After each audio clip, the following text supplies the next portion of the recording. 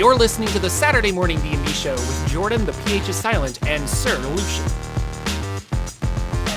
Hello, you're listening to SMD&D in the Morning with Jordan, the silent PH, and Lucian, the Sir Lucian of gaming. Hey everybody, Jordan here, silent PH. Welcome to the Saturday Morning D&D Show. Lucian, my co-host, how are you? We had a week off. I am good. Okay. I'm glad we settled all of that. Yes, I did shave. I am in a play, and I am playing Wayne Hopkins in the show Puffs. It's a Harry Potter parody. It's very funny. The director said I didn't have to shave, but the more I was playing the character, I'm like, this character doesn't have a beard.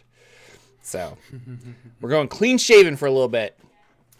It's been 3 years I've had a beard because I was like, I'm going to grow it for a pandemic. And then the pandemic didn't end. Are you a method actor where you're like Wayne for the next 6 weeks? No, I despise method actors. That is not something that an actor needs to do. Should we call you Wayne? No. Gotcha. No, yeah, that's a whole can of worms you just opened because those people that are like, well, take from Jordan. I don't know what a car crash feels, or my favorite is, I don't know what a gunshot feels like, but in order to do this, I'm going to have to get shot by a gun so I can accurately portray. No, you don't have to do that. So, but yeah, welcome everybody. We're going to talk about some Dungeons & Dragons. Mr. Lucian had no electricity last week, which is why we had to cancel.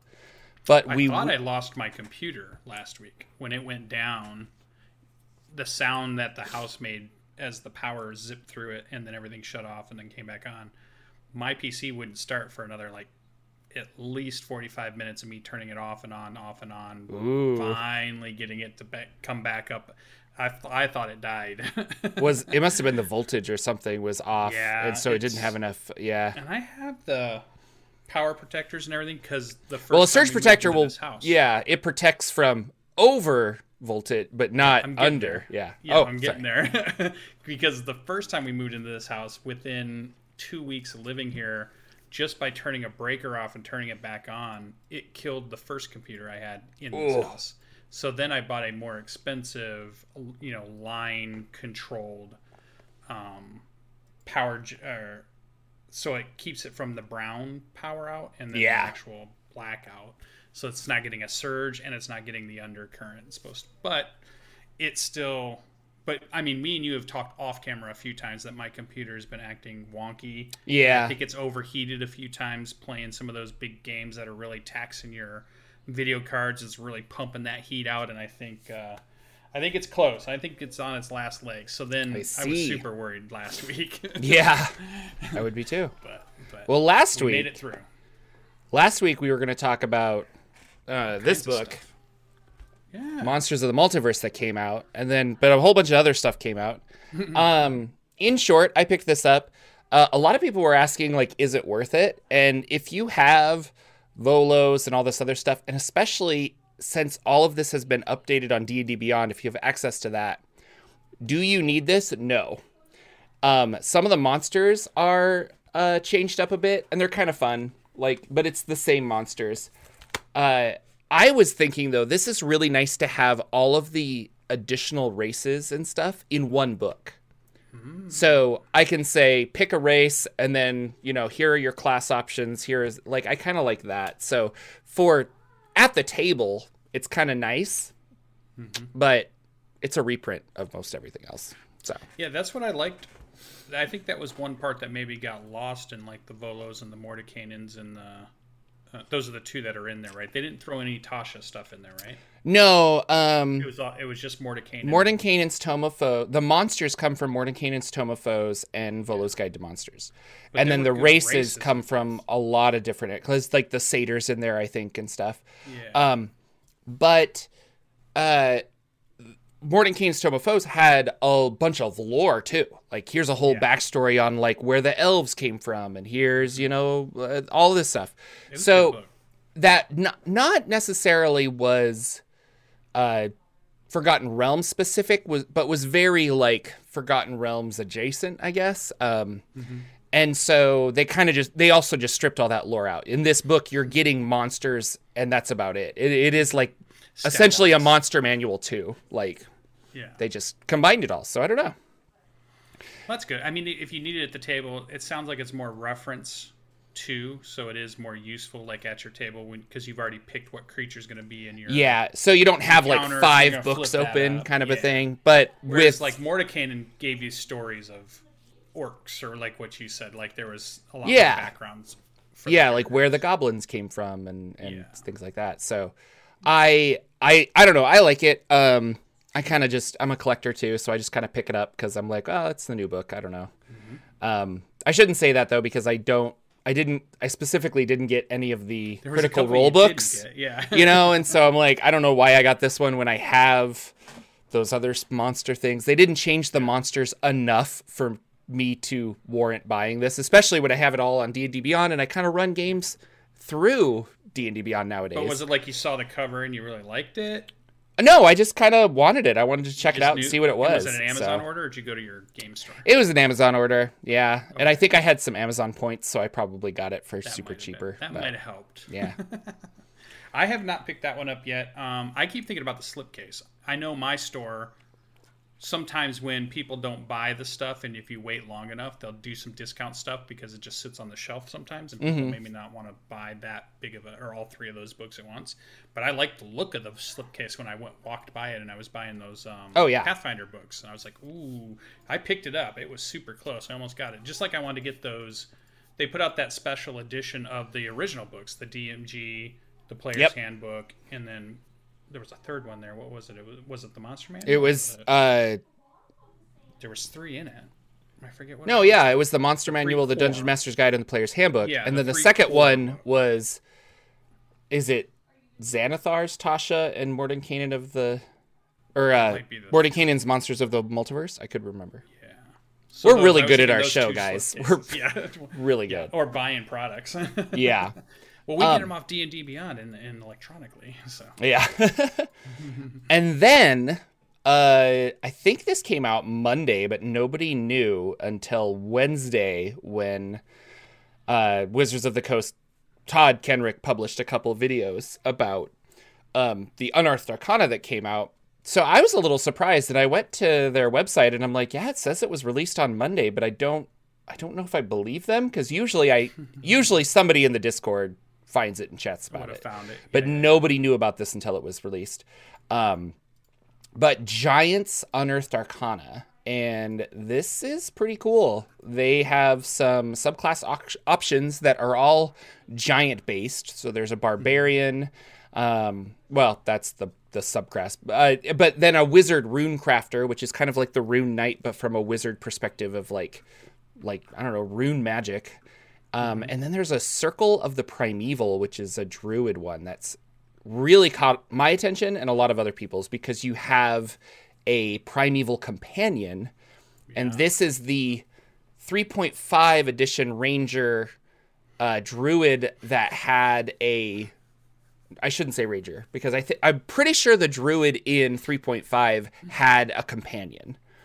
And this one is like, you can use your wild shape to actually have this companion, and I thought that was kind of cool.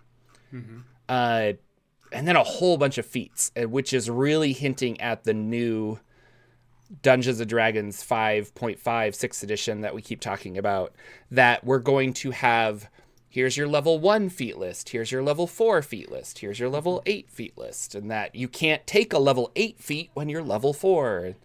And it seems like they're going that way to flavor your character a little bit. So I could be human fighter, just a generic fighter, but I have this Fury of the Frost Giants, which is like, I was blessed by a frost giant or something, and so now I have resistance to cold, and when I attack creatures, I can retaliate with a burst of magical blah blah blah. Pretty cool. It's all kind of tied to Constitution, which is something I like, that it's not intelligence based, so everybody kind of wants Constitution. So it works for everybody. And I'm looking at these as a dungeon master thinking I would love this to be not a magical item, but like a blessing that something in game, like the characters defeat something, the gods come down and they bless them, or the giants bless them. And so now they have this feat kind of for free. I'm curious the direction Wizards is going with this to see if it's going to work out like that or if it's going to be something completely different. Well, and even in some of the feat descriptions, it's a lot of elemental stuff and a lot of stuff referencing giants. And what this felt like to me was a great supplement to Storm King's Thunder. Anybody that read Storm King's Thunder, because you dive big time into the history of the giants and what's going on with the Ordning and the battle between them and the dragons, and you get to find out a lot more and learn that lore if you're going to run that campaign about the different types of giants and stone giants and fire giants and cloud giants and just all this stuff. And when I was reading this, it was just bringing up all those memories back again of me reading through that book. Go, oh yeah, there's so much giant lore that they have, and it's a lot of stuff that I like in this, where it's talking about things getting bigger or how to use things that are big in your campaign, kind of things. So whether it's like the barbarian, your size increases, or your companion's a big creature that you're going to be using, or there's runes and power there to make you bigger with some of those feats there. And I just thought those are all kind of cool, and runes were big in Storm King's Thunder also, because that was a lot of the magic that the giants tapped into. Rune magic. So I think it's cool that it's bringing it to us, stuff that we could use, stuff that maybe a character could learn, or even the idea that maybe at some point you let, a player in your campaign explore the idea of playing a giant or playing something like that, where D&D really has always confined us to medium size, right? They always stayed, even when they gave us like Centaur, they were really careful not to make it a large creature. Or when they gave us monster races, they didn't give us like ogre. Or if you were a minotaur, I think it was always still, you were just medium creature. They didn't want to go past that for some reason in their combat system. But this kind of feels like maybe they're loosening up on that a little bit. Maybe they're like, okay, maybe it's not such a big deal if somebody there isn't just medium size. I don't know. I disagree, because I think a lot of this is like you are medium until you use the power, but it specifically says a couple of times that if you're in a place where you can't become large, you don't. Like, it's impossible. Gotcha. So, you're right. I don't know if that's a balance thing. It doesn't feel like it should be, because even Gary Gygax was just like, if you want to play a dragon, pick up the monster manual and play a dragon. Like, who cares? Yeah. So the idea that we have playable races, but not playable monsters, and that all races need to be, I don't know. But then on the flip side, let's think about that. They did give us tiny fairies, and you can be tiny. I'm pretty sure. Well, you can go, because it's large, medium, small, tiny. And I think the fairies can be tiny. Maybe I'm wrong about that. Like the brownies or something. I'll have to look it up. So, but yeah. Anyway, that's somebody in chat will correct me, because they're awesome. It felt to me like they tried to stay away from huge, which would have been the 4 square, token for your character. Like, they always kept you in the 5 by 5 square. Well, or less. Medium is 5 by 5. Large is or less. 4 is 4. Okay, that's what I'm thinking of. I'm sorry, large. And then huge is another circle outside of that, and then gargantuan is another circle after that. No, fairies have to be small. Okay, thank you, Bill. Yeah, so never mind. We can't go tiny. Big fairy. And we can't go large. I don't know. And I wonder if it's because of the reduce and enlarge spell. Because if I could take a large creature and make it, huge, I don't know. Bigly, as they like to say. Bigly. I always thought it was something about what could surround something, and maybe that's through balance. That's true. If you're playing a 4 square, and then all of a sudden you can have 9 things around you being on you, but I don't know. Is that the only reason, or was there really a truly different reason for that? I wonder if we could find that out there. So I bet somebody on the internet has talked about that somehow, some way.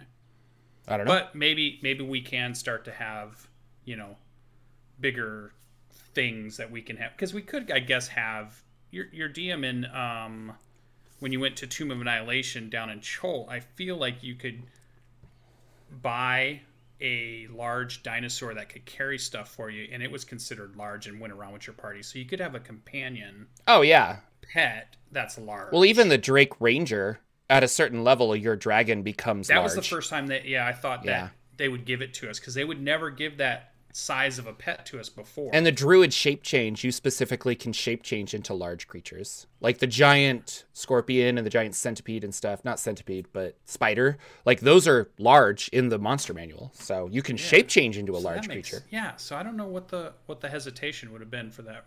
I'll have to look that up at some point. There must be some story behind why they've always stayed away from that. I don't know. We'll get Jeremy on the show and tell all of us. So, Mr. Crawford, keep an eye out. I've got questions for you. But I thought of all like rating UA articles that you've read, from ones that we didn't like, maybe are a 1, and ones that we liked were a 10. Where I felt like this was like an 8, 9, or a 10. I thought it was a solid really 10. Good. This is, I mean, these look really fun. Yeah. Really curious about that Circle of Primeval. I like that a lot. But I also like pets, so I'm always taking Find Familiar and things like that. So we'll see. Yeah. It's up there. I think this is really cool, and it makes me wonder where. What is this for? What did you think it was for? Like, yeah, do you think it's a book specifically, or were they is this one where they're truly trying out mechanics and ideas, or is this like you said, a precursor to something? Because I know some people have been trying. It's a precursor. Yes, like if it's not a big hit, they'll pull it back and say we were just testing new stuff, but this is a big hit. Everyone's talking about it, so this is going in a book. What book do you think it is going into? What's our next book? Which is really what this podcast has turned into. I think it's just Jordan and Lucian talking about what do we think the next book is going to be. We're changing the show. Yeah. D&D, what's the next book? Well, so our hints are Druid, Circle of Primeval. Yep. And when we see that, I think of, okay, maybe the past, maybe something... deep dark forests, dinosaurs that stay undiscovered. But then you have Path of the Giants. Giants are always known in a lot of the history of any of the worlds. They always people like to put them as they were here before. Yeah, the Titans. Humanity came, yeah, and maybe their kingdom is always on the wane. But they used to be big. They used to be the civilization. So that, I feel like, gives us... Maybe we're getting a book that goes back in time a little bit. Maybe we get a book that's going to show us some like early Forgotten Realms stuff, or maybe an early campaign world. Well, and I'm wondering the same thing. And is this tying into Critical Role? Because I haven't super been following Critical Role, but I know you just sent me a clip this morning of is it Brendan? Brennan? Brennan, is that his name? I think there's no D in there. Yeah, Brennan. So he's running a like Critical Role, I don't know, side tangent game. But it's set in the like pre-Cataclysm, like way early Critical Role history. So like super, super early. And I don't know if there are giants necessarily in that, because I don't know much about Critical Role lore. But that made me think like, okay, is this, I mean, obviously I bet Critical Role has Jeremy Crawford or I should say Critical Role and Wizards of the Coast have each other on speed dial. And I'm sure it's just like, hey, do you want to incorporate this into your next campaign so that we can make some extra money and like it's, beneficial. So we'll see. I was also thinking, because the war between the giants and the dragons was a big thing in the Forgotten Realms, we could go back in time and there could be like, here you are playing now, or maybe not an undiscovered continent, but like, I don't know, something like that. What if you're playing when the humans are first arriving? Yeah. So everything that's there now, you're new to this place, because in Forgotten Realms now, humans have been around for a while. All the other races have been around for a long time, but you've also been around for a long time if you're human, and it's kind of centric to those places. But before that, all that history that's there, what would it even look like if you were playing when humans first made it to the continent or first started showing up? And the giants and the dragons were fighting all of the time. Full-on wars going on. And you're just kind of like, I just want to survive, guys. And so I could definitely see we have these group patrons kind of thing coming out. And so what if you have to pick a side? Are you on the side of the dragons or the giants? And I don't know. I also like the idea of a setting where maybe everything is giant sized. So maybe it's like the kaiju world, or it's the oversized world, or like we're journeying to the center of Forgotten Realms, and we find out that at the center of the earth everything's much bigger. So it's like that trope of, look, it's a mosquito. Oh my god, it's the size of an airplane. Or whatever. Super Mario World or Super Mario Brothers 3. What, like world 3 or 4 is like the big world. That was a fun one. So something, maybe they're gonna do something like that, so you can actually have Godzilla fighting King Kong kind of stuff in your campaign. So then I was Googling giants in Magic the Gathering, because we haven't had a Magic the Gathering since Strixhaven, and I think that's still a direction that they could go. Giants appear all over Magic the Gathering. Not surprising. I don't know much about this, but Zendikar caught my eye, and we were kind of talking about that in the Discord, that it's kind of a prehistoric land in that sense, and that, I don't know, like, I'm looking at it now trying to find things, but it's populated by goblins, elves, and vampires. Like, I don't know, but there's like a lot of giants, and it just kind of had that old-timey, I don't know, like raw primeval world, I guess. And so I don't know. This could be a cool thing. Zendikar was my guess if it's going to be a Magic the Gathering setting, but I'm not entirely sure. It's one that I know is popular in the Magic the Gathering setting, so it makes sense that if they have a list of ones that they're thinking about, I could see Zendikar being on that. So I think that could be cool, and really this could lend itself to any type of, looking back at that UA. Yeah, you could see some, influences of Magic the Gathering in there, because even just any type of green, mass summoner, there always seems to be something cool and big that you're getting out of every green deck, right? There's always some big T-Rex thing you can pull out, or, some big creature. So that really could. And then I could see your Wizards of Runecrafting being your blue and yours, your blue-black stuff, or your blues and something. And I could see that. I think that could fit there either way. You have two good guesses, I'm thinking. Another theory is that we got Fizban's Treasury of Dragons. Yeah. Are they going to make basically that book, but for giants?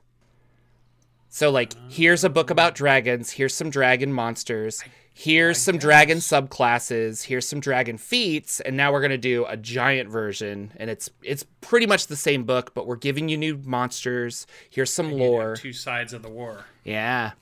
That could be good. Almost like you had in when they did the demons and the devils, the two sides of the war. You got a really good in-depth look at the battles between them, or what's going on between them down in hell. And finally, that could be cool. We could run our Living in the Land of the Lost campaign that everybody that silly show was so bad. Yeah. Was it just called Land of the Lost? Pets. Yeah, they remade it in 2009 as a movie. That's right. I never saw it, but Land of the Lost. I'm a sucker for that journey to the center of the earth. And there's this weird prehistoric world. X-Men does it with the Savage Lands. Like, I always thought that was really cool. So I am not opposed to this. Like, I think this could be a lot of fun. Version. There's some island out there that has nothing but giants. That has never been touched. It's preserved, And I like that idea a lot. If we got more dinosaur stat blocks, I would be very happy. So they don't really test stat blocks for monsters. We don't get a lot of release like that but I'm curious. So I don't know. I don't know much about Zendikar. I was kind of theory crafting with, what's his name? Aetherhub, who is the guy that I worked with for the Strixhaven videos, and he does Magic the Gathering lore. So we were talking kind of like casually, mostly because he just had a baby, and we were talking. He's like, she cries all the time. What do I do? And I'm like, I don't know, because my baby also cried all the time. You just figure it out. You wait, I guess, and feed it. I don't know. It's hungry.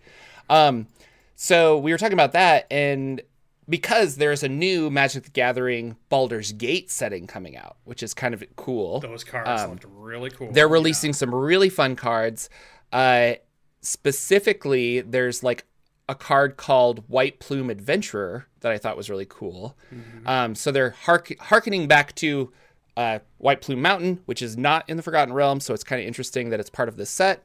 And there's a Tomb of Horrors Adventurer, so they're throwing in some Tomb of Horror canon stuff in there, and it should be kind of fun.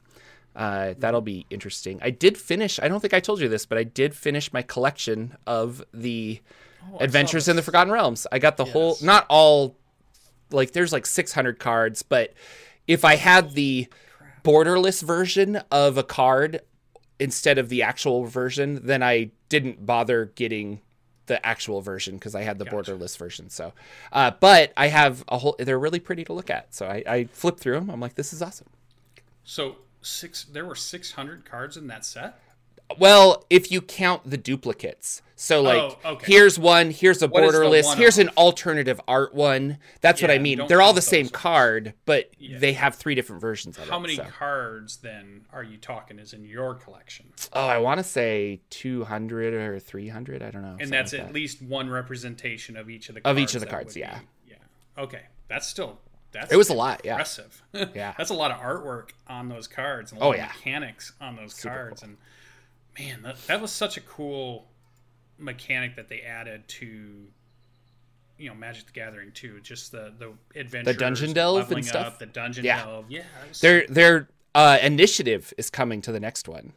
And I don't exactly know how it works yet, but I don't think anybody does because the cards aren't out. But there's a lot of cards that are like, when you play this, you get initiative X, Y, and Z, and it's like, oh, hello. We should do it at Gen Con. We should pick a night where we just have our decks of I'll totally bring some decks. Yeah. Yeah. We will play Magic, sir.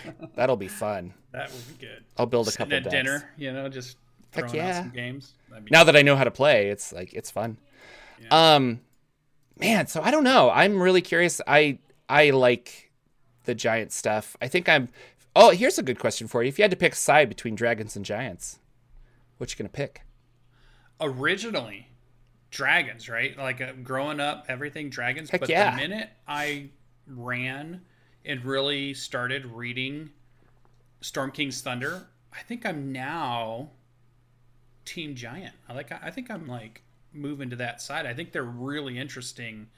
The things that were going on with them and where they're at now, they're a lot cooler than just big humans. I'll give them that. Yeah, there's a lot going on that I didn't realize. Whereas dragons are cool, always. Dragons are cool, but now I'm like, oh, this is cool. So I think before that, dragons for sure, but now for sure, I think Team Giant. I'll go Team Giant. Yeah. So anyway, Unearthed Arcana's out there. I would encourage you guys to go read it if you're interested in it, I guess. It's very interesting. Give us your guesses, what you think. Yeah, I don't know, it could be so many things, but...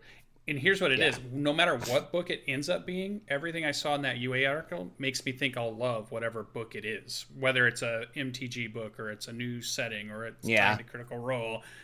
The 3 things I saw there made me think, I think I'm going to want this book if this is what is just part of the couple of things that are in it. Yeah. This is a book I want. For sure. This will be added to my game. Yep. Well, and yes, Moa Peach, he's been doing the #Drow Patreon game, so he wants to remind us that I still want to do that. I do too. I'm gonna play. I need to get through. I sent Jordan some really cool stuff. He did, and I did not buy it because I feel very poor at the moment. But I gotta get through June because I'm in this play. It's crazy. We open next Friday, which will be fun. This is also why I don't have a lot of videos. Although I have Monday off for Memorial Day, I think I'm gonna try and film a really good, awesome, long video. I have an idea. But let's talk about Kickstarters. You have a couple Kickstarters you wanted to shout out about. I did. Well, and I saw we all like Kobold Press, right? Yeah. So they're always ones that anytime they put out anything, I thought they were pretty cool. So I saw that one that was Campaign Builder Cities and Towns. And I know you buy a lot of Kobold Press books too. And do. I've always used them in your campaigns. What do you think about one that is about campaigns, building cities, building things. Is this one that you, when you saw it, you thought, I'd give it a look just because their quality, the kind of stuff they put out, or is this one you would pass because you're pretty good at building your own cities and towns? And yeah, I'm not good at that. So I definitely like this, and I like that it. I'll put a link in our notes here too, or sorry, in the chat. But it's called Campaign Builder Cities and Towns. There's a hardcover book, and also a box of like tiles to help you build a city, which I thought was kind of interesting. Or I'm not entirely sure. It's just like maps and stuff that you can utilize. Yeah, like a map folio, they called it. And yeah. I think a lot of people are using those ones so that you can generate, encounter areas and things. So here's the thing.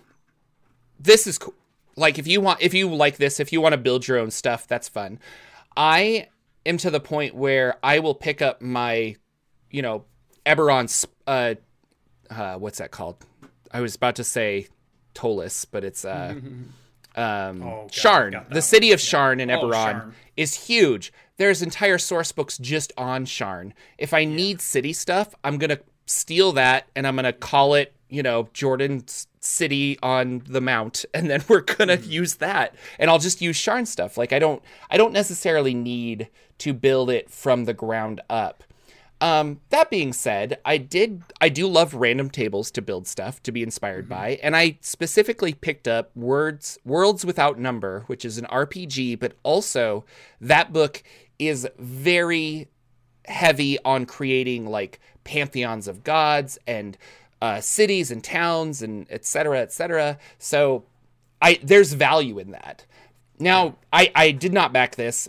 Not because it's a bad product. I'm sure it's going to be great. It's just that I'm going to use a pre-existing town and just make it my own, I think, rather than doing something like this. But we're never ones to tell you to go buy anything. We always bring up stuff that we're interested in. Here's the thing that caught my eye that makes me really, it says, in addition to the Campaign Builder hardcover and PDF editions, this will fund the creation of the folio, which are the wet, dry erase battle maps. Also, the Roll20 versions. You will get the Roll20 versions. So I play all my games on Roll20, and I thought that could be a nice hook for me to get me as a player. So if you're a big Roll20 fan, maybe you might look at this and see if it's something you want. Because I think for Roll20, that's what I love about it, is that I can always put out really cool maps for my players who live all over the country, and I can't get them at my table, but they still can move their tokens around. They can still see dice rolling on, the virtual tabletop. And to have a nice, cool map always just makes the sessions better, I think. So that was the one hook that kind of got me into it. And it was Kobold Press. So I'm always willing to give, those guys a look at any product they're bringing out, because I've always liked everyone I have bought. Even if I haven't bought everything they've done, the ones I have bought I thought have been quality and I've liked them. So I'll always take a look at something they're throwing out there. So I thought that was an interesting one. Yeah, no, for sure. They're, Kobold Press is great. They make great stuff. I have many of their books. I also saw one that was called Aurora Age of Desolation. Yeah, this one is interesting. It really was the minis and the artwork that kind of captured me first. And then it was like, okay, this seems like a pretty cool setting for you to take a look at. And a lot of this stuff was all 5e compatible or 5e related or meant for 5e. The stuff I saw just recently. And I thought it was great. And I think if you always get a good artist for your Kickstarter, you're always going to get my eyes, because whenever I just see an image or like a picture of something cool going on, I'm like, oh, let me check out what they're saying here. You can grab me. So I always push back on that. Never judge a book by its cover. I won't judge it, but I'll pick it up and look at it if it has a good cover. So I'll at least check it out. Covers definitely catch your eye. There's a reason about that. Yeah. So. And I like that they have a really cool miniature of a dragon in there, very reminiscent of what I thought MC DM stuff was doing, Matt Colville's group was doing, where they had some really cool minis when they did their very first Kickstarter that I think brought a lot of people to come take a look at it. Yeah, and these minis look awesome, but they're not printed yet, so that's where I'm always worried, because I just remember that I had, I think it was DM Nathan bought a bunch of Critical Role minis through a Kickstarter. And yeah, the composites, like the cell shaded stuff, or not cell shaded, but like, the computer render of it is awesome. But then if it goes to kind of a crappy printer, all of a sudden the ones you get are like, these are not the same molds that I wanted. So I don't know. I want STL files, I guess, sometimes when I look at those. Not that I have a 3D printer, but. And then let me give you one more little hook here. It sounds like this is a book about 5 realms that are ruled by monarch dragons. Ooh. Each of them. So there's like one that's a lightning charged realm. There's a gloom covered realm of swamps. There's the scorched wastelands of the volcano. There's the ice pyramids. Yeah. Massive, dark, and gloomy forest. And each one of them have a dragon that rules over those lands. And, I thought that was kind of a cool idea to have a world that's built around maybe the 5 kingdoms or the 5 realms of some big creature that is the overall protector. And what cool things could you do there, getting into that lore and history, or how would you use it in your games? Mm-hmm. I thought it was very cool. 5e compatible for all you that are still out there playing 5e. Just might be something you look at. I felt like it looked like a well put together Kickstarter. So you might no, it looks very professional done, and hey, they've raised $300,000, which, I mean, 5 years ago when a tabletop RPG Kickstarter went over 100,000, it was impressive, and now it feels like, these guys have 20 days to go. Maybe they'll get to 500,000, and you're just like, oh, it didn't break 1 million, huh? Like, I don't know. It's just kind of funny where I'm like, the norm feels like $1 million now, and it's crazy the amount of stuff going on right now. But so I'll give one last one out there. Everyday Heroes. So I love a superhero. I feel like I buy all the superhero TTRPGs that are out there, even though I don't think I've played a single superhero role-playing game session ever, nor have I run one. But I love them. I love reading them. I love thinking about them. I love pretending and telling myself I'm going to run a campaign of them someday. I lied. I have played many games of Mass. A New Generation. I don't know why I didn't think that was a superhero game, but it is absolutely a teenage superhero game, and it was fantastic. So that's the only one I have done. And I recommend that game if you haven't bought it. Everyday Heroes, here's where I think Jordan would be a little interested, or maybe some of those in the chat. Not only are they doing the rule book for Everyday Heroes, basically like the 80s action role-playing game that you could possibly think of, they list off some of the franchises and books that they're going to create using this system they're talking about. Do you want to play a little? Well, and so this system, just to clarify, is the... They advertise it as the spiritual successor to D20 Modern. So that was the 3.5 era, right? Where Wizards was really pushing like everyone, we need to use a D20 systems, and now so they kind of upgraded the 3.5 D20 Modern with 5th edition rules, and then now it's called Everyday Heroes. Yeah. But go ahead. Yeah, so, these are cool. Would you like to play a campaign, or would you like to play maybe a Highlander campaign? Yeah. That could be fun. See that show? Maybe you're a fan of the movies. What about Total Recall? No. But no, not a Total Recall fan? No. How about Pacific Rim? Pacific Rim, 100%. You seem like a Pacific Rim. Yeah. Okay, you Escape from New York, 100%. Snake Plissken in a moment. Hell and The Crow? Yeah. Think about a Crow campaign. Could be good. That could be really good. But also Rambo's in there. Universal Soldier I thought was an interesting one. Kong Skull Island. So they put these in here as other books that they're developing and are part of like stretch goals and part of the Kickstarter itself. Like I think what you're going to do is when you get to the backer kit, you can add these on as add-ons of these campaign settings to use with the core rule book. Mm-hmm. And so I thought that was interesting. I feel like there's a good mix of different types of games you could play there where, like with your Total Recall, you can go maybe your cyberpunk route. Universal Soldier, you could go, a modern day Battlefield apocalypse kind of thing. Kong Island, Pacific Rim, you've got your big big creatures fighting each other, or you're part of giant robots fighting big monsters, or you're helping big monsters fight other big monsters with Kong Skull Island. Who knows how that'll work? Because maybe you get to play a Kong. Who knows? Escape from New York, I think, would be an interesting one, because that's like a street level modern day, but you could use really cool maps of New York and have your players trying to get out of some really terrible disaster that's happened, or like there's just roving gangs and crazies all around for some reason, because they turned Manhattan into a prison island, and that's just where they send everybody that's bad, and then they just leave them there, and those people can't leave there, but nobody knows what goes on in there, but they're like, we don't care, just keep shipping them there. That kind of mentality of a campaign. And you could run a campaign where your party is accidentally there or has to go in, extract somebody out, just like the movie. If you go through the movie plot, I think there's a lot of stuff you could play around with based off of that movie.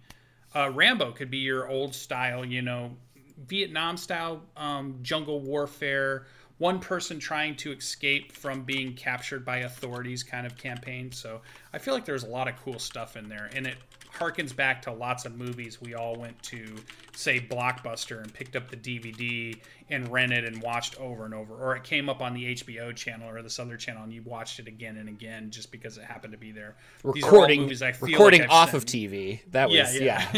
I feel like I've seen all of these multiple times. Like there was never one here that I've only seen, I just watched it the one time. Right. All of these I've watched many times whenever I happen to stumble upon them. Yeah, I'm curious about the system, because it also feels like you could just be like a firefighter or a spy, or I don't know, like there's lots of hero. Yeah. So you're just a guy that has stuff. You're John McClane. Yeah, running around. Things start happening. Some catastrophe, earthquake, a volcano rises in Idaho. All of a sudden, right in the middle of Idaho, what do you do? It's gonna happen. That the Yellowstone or the apocalypse. Yellowstone apocalypse is gonna. There you go. You could play under that giant caldera. Yellowstone. So cool. Those are some Kickstarters. I wanted to throw out that we have PAX West coming up, which is in Seattle, and that is September 2nd and 5th. Of course, Gen Con is the beginning of August, and Lucian and I are both going to Gen Con. It is getting expensive to travel that far for me, so I was thinking next year I might try to go to PAX West, and maybe this year I'll try to go to PAX West to check it out. I've never been to a PAX. I lived in Seattle for 5 years, and I never went to a PAX. Oh no, I did. Oh no, you're right. I went up to visit some friends, and they gave me a badge, and I went. That was a long time ago, but yeah. See, I was like, I've never played a superhero. Oh wait, no, I have. Yeah. Oh wait, I have. But PAX West is coming up, and then in December, the first week of December, December 2 and 4, 2 through the 4th, is PAX Unplugged in Philly, and that was another one. That's one I have been to. Yeah, and I know that Ted's gone and a couple other people, and that's the board game one. So that's the one I would be most interested in. But I kind of want to try and go see a live Acquisitions Incorporated show. I think that would be a lot of fun. There. They'll probably have it at PAX West as well, but it would be fun to go to either. One thing I liked about PAX Unplugged, for those that are maybe thinking about it, it felt like a definitely miniature Gen Con. But you did see a lot of the same big vendors there. So if you missed out in Gen Con and walking through the big vendor hall, a lot of the top ones were still at PAX Unplugged. Yeah. And it was not so crowded that you felt claustrophobic trying to get to all the stuff. So it was more of a laid back, more of a different... But that convention center is not as big. I will tell you, parking is a effing nightmare in the downtown Philadelphia. I'm sure. And there is a cool food mall right near there, but it's definitely a much more condensed space. Whereas if you do get the opportunity to go to Gen Con, and maybe you're choosing just one or the other, Gen Con's a much more spread out. There's so many things you can go to. There's so many different streets where there are rows of restaurants and things that you can do, and they've got a lot more going on. So it's definitely bigger and more spread out. So if you enjoy that, but it also can be pretty crowded, and it can also be overwhelming. If you don't want that, you might think about maybe PAX Unplugged, because that's a little bit smaller of it. Yeah. So I liked it. Yeah. So I don't know. We're back. People are going to conventions. We're not shutting down anymore. So it's kind of exciting. This isn't in our notes, but I wanted to say quickly that WizKids did announce a bunch of new miniatures. One of them is like a $300 Vecna statue that's like really cool looking. This Vecna has the Tome of Evil. Is that what it's called? It's like the Book of Darkness for Vile Book of Darkness. I think that, but he has it like under his rib cage. It's like part of the mini, and I was like, that's kind of cool. And then they also announced that they're doing some, which Milestone reminded me in chat here, that they are doing some minis for the 80s cartoon characters. Oh, I did see those. Yeah. So kind of cool if you're interested in that kind of stuff. There's also a slew of new Paizo books coming out. Give us the Paizo corner. Yeah, because they were doing Paizo Con. I believe it was either last weekend or it's this weekend. They've been advertising it, and they were doing a lot of their new kind of release announcements. And I think we've seen some of these pictures before. We've seen hints of them, or they've given us the names of them. But this is where they really dove into them. And Lost Omens, the Knights of the Last Wall book was announced, and this is a... And again, these books are really big for Pathfinder. They're packing a lot of information in these books. They are not small books. And it's cool campaign setting. We talked a little bit about there's a new adventure path coming out, Abomination Vaults, but the one I was really interested in was Starfinder Drift Crisis, because that was the one that reminded me of, the D&D, the Forgotten Realms Cataclysm, right? That reminded me of, the spell burn, the spell plague, or some huge thing that happens that's just not only world breaking, but like physics breaking, or there's a rule that we all thought was hard and fast, and now it's gone. Like we could travel faster than light using this stuff. The Drift Crisis has shut all that down, right? So now it's going to take 12 lifetimes to get to where I was or something. So now what happens, and you could run kind of campaigns that way. More than 100 new player options. I mean, there's just so much in these books. Yeah, this Starfinder Drift Crisis looks really cool. That one is one that might get me in it. Now, here's the other thing I was thinking about, though, too. I tried to play Starfinder, a couple of games of it, and it's still based, and it's a modified Pathfinder system. Yeah. But I think I like the Pathfinder 2 system better. I kind of want Starfinder 2. Starfinder is based on a hybrid of Pathfinder 1, Pathfinder 2, because they made Starfinder before 2nd edition came out. Yeah. And so that's what I've heard. I haven't played either, but I have heard that people are kind of... Yeah. And I wonder if that was intentional to kind of capitalize on, well, people are familiar with Pathfinder. This 2nd edition might not take off. Maybe we shouldn't go all in. But now it seems like a lot of people really like 2nd edition.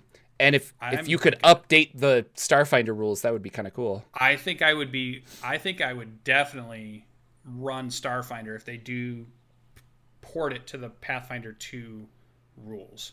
Because then I'm learning Pathfinder 2 and I feel like, okay, I'll be able to do Starfinder also. Whereas right now, I feel like if I try to learn that and then go back and learn an old edition, they want to make Pathfinder 2, or they were kind of marketing it that it's backwards compatible. So, and maybe... I tried to play Starfinder, and it's a little wonky. It was not as easy to pick up as I thought it was going to be, because there was something. It felt like some of the rules didn't click with each other. And it felt like it was a rough draft version of a game system. It didn't feel as refined as I really wanted it to. And, I'm sure that's what happens with gaming systems anyways. But that would have been the same if somebody just jumped into 3.5 and hadn't played 3. I could see there's the same kind of criticism where you're like, geez, some of these things don't seem like they fit together right. But that's because people are just bringing so many pieces together and shoving them together into one system. That's kind of what the Starfinder feels like. Like one class will feel like it plays a certain way, and then when you look at the rules of the other class, it's so different, it's foreign almost, and you're like, does that even work the same? Or there's a point system or a pool system here, but then this system has something where you're like, why does this sorcerer have a bonus action but my rogue has like these other die that I can use for. It could use some refining, as far as I could tell, from a new player who's only tried to play, I want to say 3 or 4 sessions. I felt like I was struggling trying to understand the rules and the classes and how they interacted with each other. But, you know, for those that probably play it often and have really dove in, maybe it's not as hard, and they're just like, well, you just got to figure this piece out or whatever. So yeah.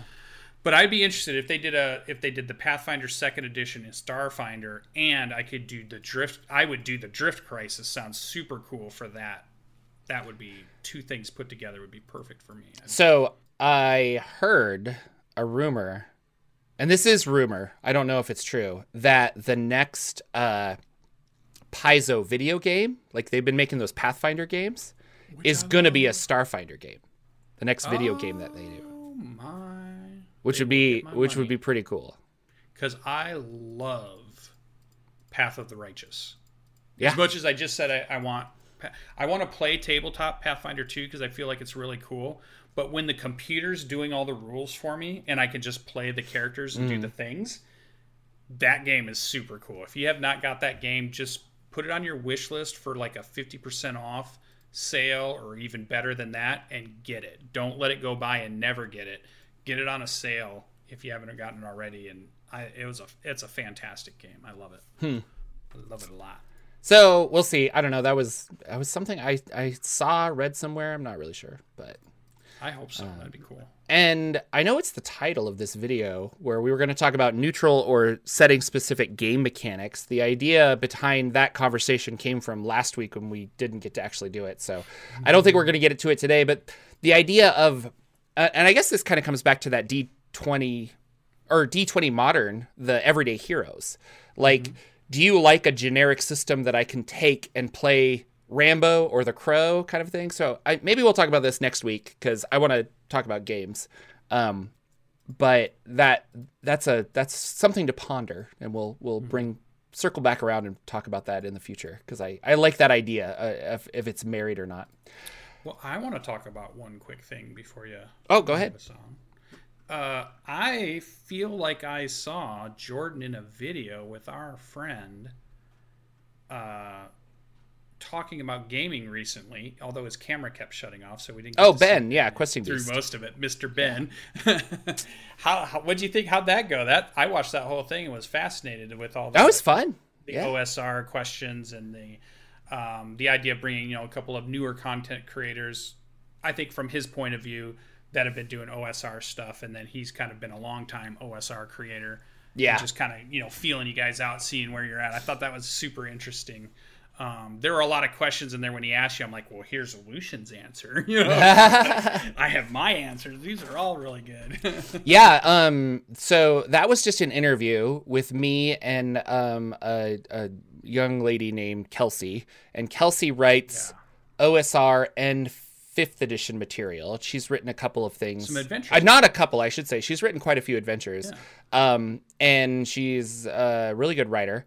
Ben is Ben from Questing Beast. He wrote Knave. Like, he's also a very OSR writer. And then, I don't know, just me, because, like, why not? But they had, the Arcane Library. Thank you, Jancy. But yeah, they have his whole format is like, he's like, hey, I'm going to have this guest on. Do you have any questions for him? And then people write a bunch of questions. And so he was just picking from those. But it was a fun interview. It's on Questing Beast channel. I've also linked it on my channel, so you can check it out there. If you're in our Discord, it's in the announcements. That was a fun chat, though. Like, I like those. I've actually done quite a few podcasts recently. I was on a podcast with StartPlaying.Games. That company has a podcast that they're doing, and I did a quick episode of that. I don't know if it's aired. I'm not sure. And then my friend Kugo from Kugo the Mighty, he had me on his podcast a couple days ago, which I don't know when that will go out either, but I'll be sure to link it. So very cool. I just thought there was some. Ben is really good about asking. Well, I guess the people that sent them in, but and framing the questions that you guys were answering. Yeah, because it spanned from settings to what you liked about it to you guys had some mechanics talks and like things you liked or didn't like and those kinds of things. So I thought it was a really fun and I was able to talk about, and I'm curious about this for you, but I really think that one of the virtues of D&D, one of its strengths, is having a adventure that I can run and play, and then you can run and play the same adventure. We have very different experiences with it, but we have that common, like, oh man, like when you ran through Storm King's Thunder, what did you do in this version? What did you do here? And we have that shared experience, even though we don't have that shared experience. And that's the reason I think like Marvel's so popular. You know, like I read a comic or I read a book or you saw the movie, and we both have an idea of Spider-Man in our head, and we like Spider-Man for similar reasons, but we had a different. So, but 70% of campaigns are in homebrew.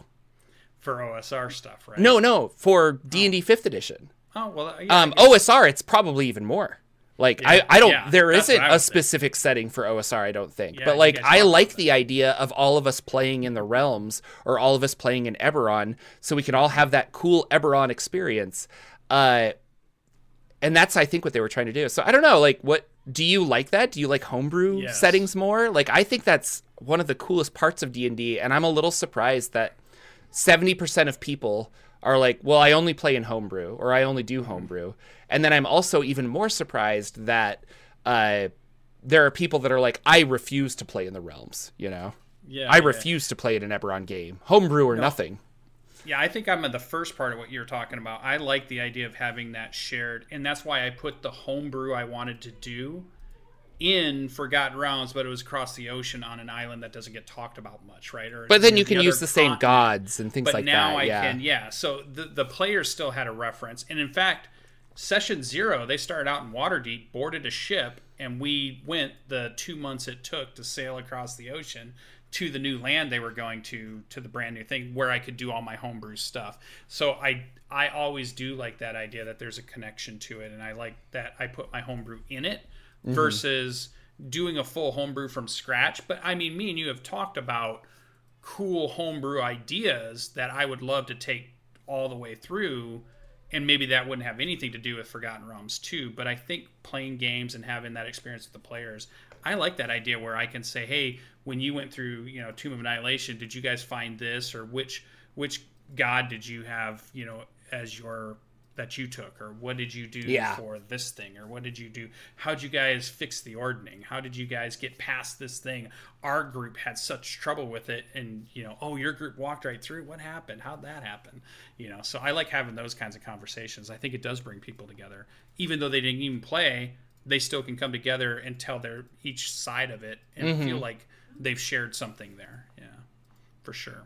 I feel like the only thing that I didn't see you guys say in that whole thing that I just felt like OSR different from, you know, 5e or the games that we see right now, it really, I feel like, came down to one thing, is like one tries to be more deadly and make you less tied to your character at first, like, because you're gonna funnel to get going, versus you're creating superheroes or super legends, and you know you're creating superheroes or super legends kind of in a 5e campaign. You're not necessarily creating Farmer John, right? And I feel like that's really where the difference comes from. One group is really trying to do something that's a lot less, a lot harsher, and a lot more, maybe there's more impact or there's more danger to losing ultimately, whereas another game is, it's rare people lose characters, although it still does happen in Dungeons and Dragons. We, you know, our guy almost died in our last session, and I think when our dungeon master told us about the other group he brings from it, because again, remember, Danimal's running 2 groups through the same Dungeon of the Mad Mage, they had a death.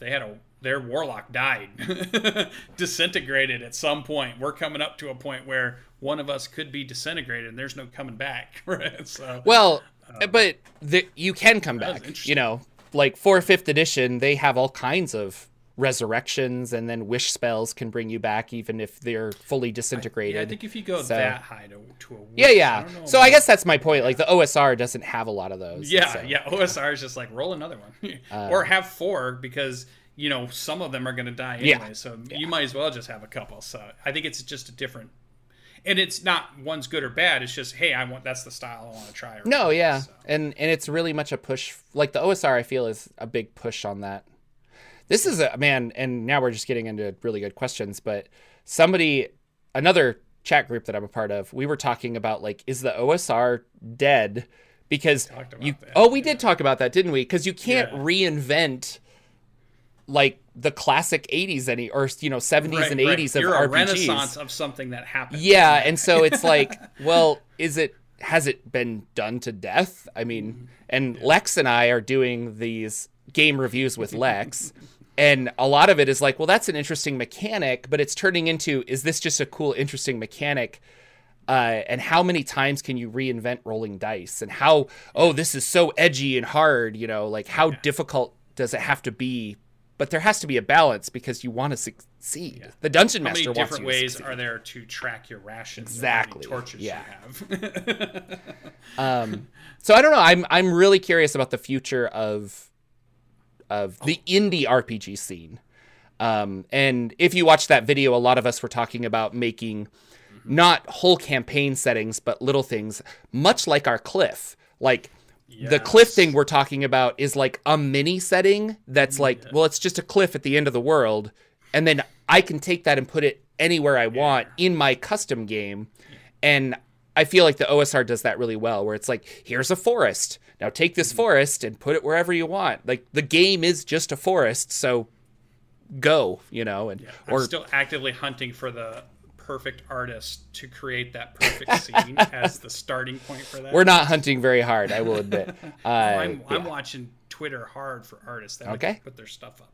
There you go. But I know we're almost done. I don't even care about what games I played. I did get to play it. You might not have because you're doing your thing. What's this whole Ars Magica thing? Yeah, have you heard of this game? What is going on here? This is called, so I bought a new RPG. This is called Ars Magica. I've heard of it, but it came out in the 90s. And this is the 5th edition version. Now, it's not 5th edition D&D. It's the 5th version of this. They've revised it 5 times. So, but you are all wizards. And I thought that was kind of cool. The idea is that everybody is a wizard. You're all super magical and powerful. And I've gotten through the first chapter. Which is kind of like the introduction. So I'm still reading it. But the idea behind it is that we're all powerful wizards, and the review that I was reading said that this is one of the most interesting ways magic is handled in an RPG.